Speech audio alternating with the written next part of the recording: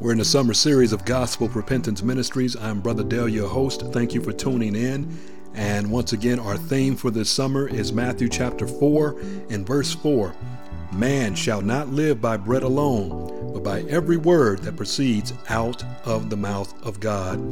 Thank you once again for your tuning in. And what I want to talk about in this podcast episode is the idea of hypocrisy. And in particular, are Christians hypocrites? And of course, the unbelieving, unregenerate world would say a resounding yes. Matter of fact, they would have a victory parade over that because a lot of them hate Christians. They hate the Word of God. They hate Jesus Christ. And they hate everything that is concerned with God and the church. So they would say, yes, they're hypocrites. And they use that as a crutch to never step foot inside of a church because, hey, everybody in there is a hypocrite. And of course, they don't know the people that are in there, but they have deemed that if one or two Christians or two people or a couple of people that profess to be Christians act in a hypocritical way, they have now stereotyped the entire church as being hypocrites. And of course, that is untrue and unfair. Not everybody in the church is a hypocrite or living a hypocritical life. Now, we all have done things that are hypocritical, where we have said and done things that we should not have done, where we said we was going to do something and we didn't do it, or we profess to live a certain way and we're living opposite of that which we have professed. That is indeed a hypocrite. And of course, there were hypocrites in the Bible. Jesus made reference to hypocrites in Matthew chapter 6 and in Matthew chapter 23. At your leisure, I would invite you to read both of those chapters. In particular, in Matthew 23, he gives a blistering rebuke of the religious leaders, those that were the nobility of his day. So, and he talked about their hypocrisy. And he, at the end of his diatribe against them, he says, you brood of vipers. He says, how can you escape the damnation of hell because of their gross hypocrisy? So why do we act hypocritically? The first reason I would say, and the most, I think, profound, is because we're still sinners. Even though we as Christians have the Spirit of God dwelling on the inside of us, we still commit sin. And because of our sinfulness, we do things and say things that we ought not say. And we don't do things and say things that we should say. Once again, this is going back to my episode podcast regarding sins of omission and commission. If you remember that, if you recall that discussion where I said we commit sin by doing the things that we're not supposed to do, and we omit the things that we're supposed to do, and that is also sin. So we commit sin by commission, and we sin by omission, and that is a duplicitous and a two-faced and a hypocritical type of life. Well, one of the things that I want to do real quick is also define the word hypocrite, which is the Greek transliteration of the hypocrite, rather is the English word for the Greek hypocritus, I believe is the way that it's pronounced in the Greek. I don't know if I'm pronouncing it correctly, but that is how it looks phonetically, at least. So, and it has several meanings. One of the meanings is to be a diviner and an interpreter of dreams, which I would imagine is a more ancient meaning. So, a diviner would be someone like we would call today a psychic, or a gypsy, or a clairvoyant. Someone who supposedly could see into the future and predict what's going to happen to your life before it actually takes place. If someone can do that, then most likely they have tapped into some type of demonic power, some type of demonic force, and you should avoid that. No Christian should be involved in dealing with what the Bible calls familiar spirits. Very, very dangerous. Do not engage in that at all. You don't need to know what's going to happen in your future. That's none of your business.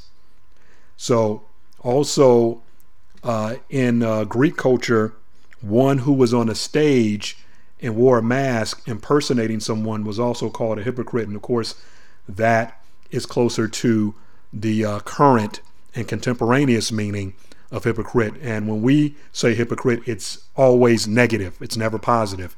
And a hypocrite today would be someone who is a fake, a fraud, a pretender, one who operates in pretext, someone who is impersonating something or someone they are not.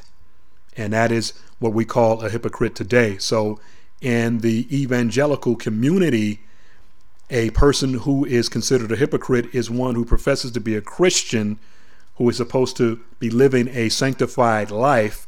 In other words, living a life that is above reproach and living a life that's holy, and yet when they're outside of the church walls, they're going to wild parties, they're involved in all types of decadent behavior, they are using all types of profane language, they have a gambling problem, they're an alcoholic, they are doing everything that an unsaved person does every day of the week.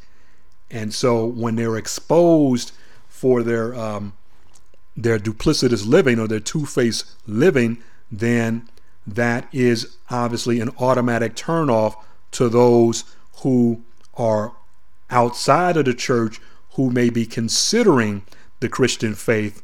But when they see maybe too many people behave in a way that is ungodly and that is disgraceful, then that causes them to run away from the church. And what will probably happen, and what I know has already happened amongst many people who have considered the Christian faith, they have gone on to other religions and other cults that do not save or cannot cause a person to be born again.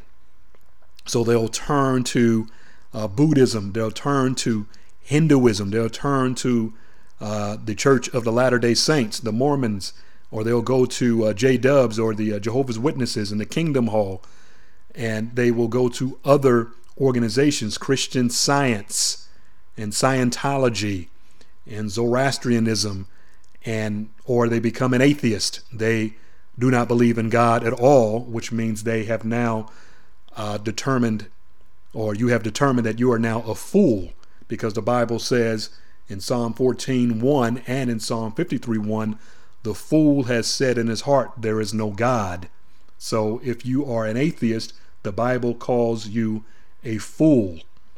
And so because of the hypocrisy of so many Christians, particularly several of our Christian leaders, this has done tremendous damage to the reputation of the true Church of Jesus Christ. And as a result of the sins of a few, the outside world has now stereotyped and have determined that all Christians, or people who profess to be Christians, are indeed frauds, they're fakes, and they cannot be trusted, and they should not be taken seriously. So that means the Bible gets a kick in the head. Jesus is despised, because the only Jesus a lot of the unsaved world will see is those whom are in their sphere of influence, who are claiming to be Christians, who are claiming to love God, who are claiming to follow Jesus Christ. So we have a tremendous responsibility to act the right way. In other words, to practice what we preach, to be students of the word, but also to be appliers of God's word. I mean, we need to be a walking billboard for Jesus Christ. We need to be a holy example of what it means to be a Christian, what it means to be conformed unto the image of Jesus Christ. That's why we have been chosen to be born again in the first place, so that we can be conformed into the image of the one who saved us. So my appeal to all of us, including myself, is that we have to watch our steps. We have to watch our tongues, and we have to watch our conduct, because the outside world is looking at us. They need answers. And some of them are looking for answers in the Christian faith. And if we're not living the way that we're supposed to be living, then they're going to look for answers in the wrong places. And they may find comfort in the Buddhist religion or the Hindu religion or in Christian Science or in Jehovah's Witnesses. They may find what they believe are the answers to their questions. They may find the solace that they're looking for. Unfortunately, it's the wrong road. It is the wrong road. You're not going to find true salvation if you are a Latter-day Saint. You're not going to find true salvation if you're a Jehovah's Witness. You're not going to find true salvation if you're a Hindu or a Muslim or if you're into Zoroastrianism or if you're into Scientology or if you're into Christian Science. All those are false religions and cults that will automatically send a person to eternal destruction. So, but in defense of the Christian, it's important that I say this. When we become saved, and I hope you guys are listening very carefully, the power of sin has been broken.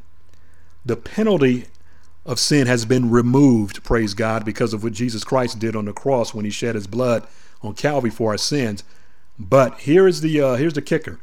The presence of sin is still with us. I hope you understand that. Let me say that again. The power of sin has been broken. The penalty of sin has been removed, but the presence of sin still remains with us until we are glorified in our body. That is the final installment of our salvation. We have not received that yet, for it is yet future.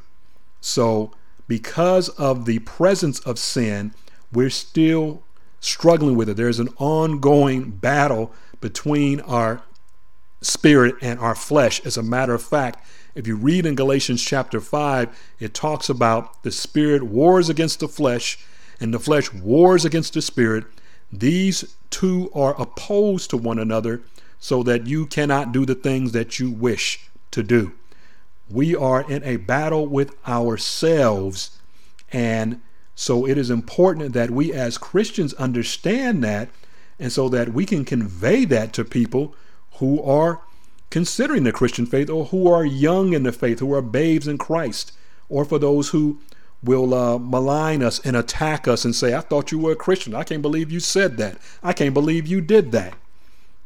And so we make ourselves look very bad in the eyes of those whom we're trying to reach. Here's a passage of scripture that describes what I'm talking about when it talks about we as believers fall in front of the unsaved. This is what it says in Proverbs chapter 25, verse 26. It says, a righteous man who falters before the wicked is like a murky spring and a polluted well. And what that simply means is that the once proud child of God has been made low because of their hypocrisy. In other words, the light that we're supposed to be shining becomes dim or dark. And we look no better than those whom we're trying to reach for the gospel's sake. So, ladies and gentlemen, and I'm speaking to myself included, let's clean up our act. Let's tread a lot more carefully. Let's think about what we do before we do it. I'm not saying that we walk on eggshells. I'm not saying that we have to live a life of trepidation. We're free in Christ. We're going to make mistakes. But if we genuinely are spirit-filled people, we're going to run to God, beg for his mercy, ask for forgiveness so that we can be cleaned up, determined within ourselves not to commit those sins again, and keep moving forward. We have the power and the ability to do it. It's not easy. It's hard. If it was easy, everybody would do it. Everybody would do it, but it's hard, and we oftentimes want to give up. We oftentimes want to throw up our hands and says, this is not worth it. I'm tired of this Christian life. We can't do that. We have to keep moving. We have to keep trusting in God. We have to keep surrounding ourselves with people who can undergird us in prayer and in intercession and just fellowshipping with those of like precious faith so that we can continue to be strengthened and fortified in our faith. And we have to stay in the Word of God, ladies and gentlemen. If you don't, you're starving yourself. That's what I said in the beginning. That's why the theme here is Matthew chapter 4, verse 4. Man cannot live by bread alone. We need soul food, and we need it every day. We should be plowing ourselves. We should be saturating ourselves with God's word, especially with the electronic devices that we have. I mean, you can have the word of God going on all time in your ears, because remember, faith comes by hearing, and hearing by the word of God. And we need to remove all these ridiculous, distractions that we have. We have too much going on in our heads, and that's why we can't center or focus on God's word. That should be predominant in our lives. It works, ladies and gentlemen. If we commit ourselves to God, he will commit himself to us. We need to let the word of God dwell in us richly. And to those of you who are unbelievers that are calling us hypocrites, I also have to say that you guys also often play the hypocrite too. And what do I mean by that? There are people out there that will only attend a church or worship service on Easter and Christmas. That's the only time that they'll go to church, because they do it out of tradition. They don't do it because they love the Lord. They don't do it because it's the right thing to do. They do it because they figure it's what they always done. They do it out of tradition. It's mechanical. It's methodical, but there's no heart in it. So they find their Sunday best, their best hat, their best suit, their best shoes. They get the children all gussied up, and they go into the house of God and sit down like they're doing God a favor. That is hypocrisy to me of the highest order, because you're doing it, but your heart is not in it. So the only time that you have time to seek God is on Easter and Christmas. Is that the best that you can do? You might as well stay at home, because that's hypocrisy, and God sees right through that hypocrisy. Those are the times when the church is the fullest, or when a natural disaster happens, like just happened a few days ago with Hurricane Harvey. That's when the churches are filled up to capacity, because people want to get closer to God. They're in fear. They know that they haven't been living right, and they figure that if I don't clean up my act and go to church, then something worse is going to happen to me. So you go to church as a form of a panacea, like a band-aid to go to, so that you can feel a little bit better about yourself, because you know you're not living right. So that is hypocrisy as well. And that is, to me, it's a loving, but it's a firm indictment against those of you who do hate the church, and that you are unbelieving, and that you don't want anything to do with the church. So my thing is, if you're going to attend any church, do it because you see the need for it, that you need to repent, and so that you don't perish, and that you don't die in sin, and that you don't spend eternity in hell. So yes, unfortunately, we as Christians do live hypocritically from time to time. And as a review, true Christians do not live a life of hypocrisy. We do things wrong. We mess up. And sometimes we mess up royally. We screw up real bad. I'll be the first to admit that. But it is not a way of life. It is not something that we practice. We practice living holy. We practice living sanctified. We practice endeavoring to conform into the image of Jesus Christ, but not practicing to be a hypocrite. For a person who is professing to be a Christian, but is practically and committing to living a life of ungodliness, is not a Christian. They're just a Christian in name, but they're not a Christian in deed. You need to understand the difference. That's like a father who is a biological father, but he's non-custodial. He's a deadbeat father because he's not raising his children, but he's letting another man raise his children. The person that's raising the child is the father indeed. The biological father is a non-custodial father. But he's biological, but he's doing nothing else. And that's the same thing with a person who is professing to be a Christian. They are nominal. They're a Christian in name only, but they're not a Christian in deed. And a Christian who is only a Christian by lip service is most likely not a Christian at all, and that person is a hypocrite. So you have two types of hypocrites. You have people that are professing to be Christians that are not. They're the ultimate hypocrite. And then those who are atheists, or those who do not believe in God, or those who simply don't regard the things of God, that go to church on a pretentious basis, that is also a hypocrite. So we all have things that we need to clean up in our lives. So that is all I wanted to say in regards to the matter of hypocrisy. I could have said more, and I may say more in a different podcast, but that's all I wanted to say on this particular podcast. So God bless you for listening. And for those of you, once again, that are in Southern Cal, it's still hot. Stay hydrated, and I'll talk to you soon.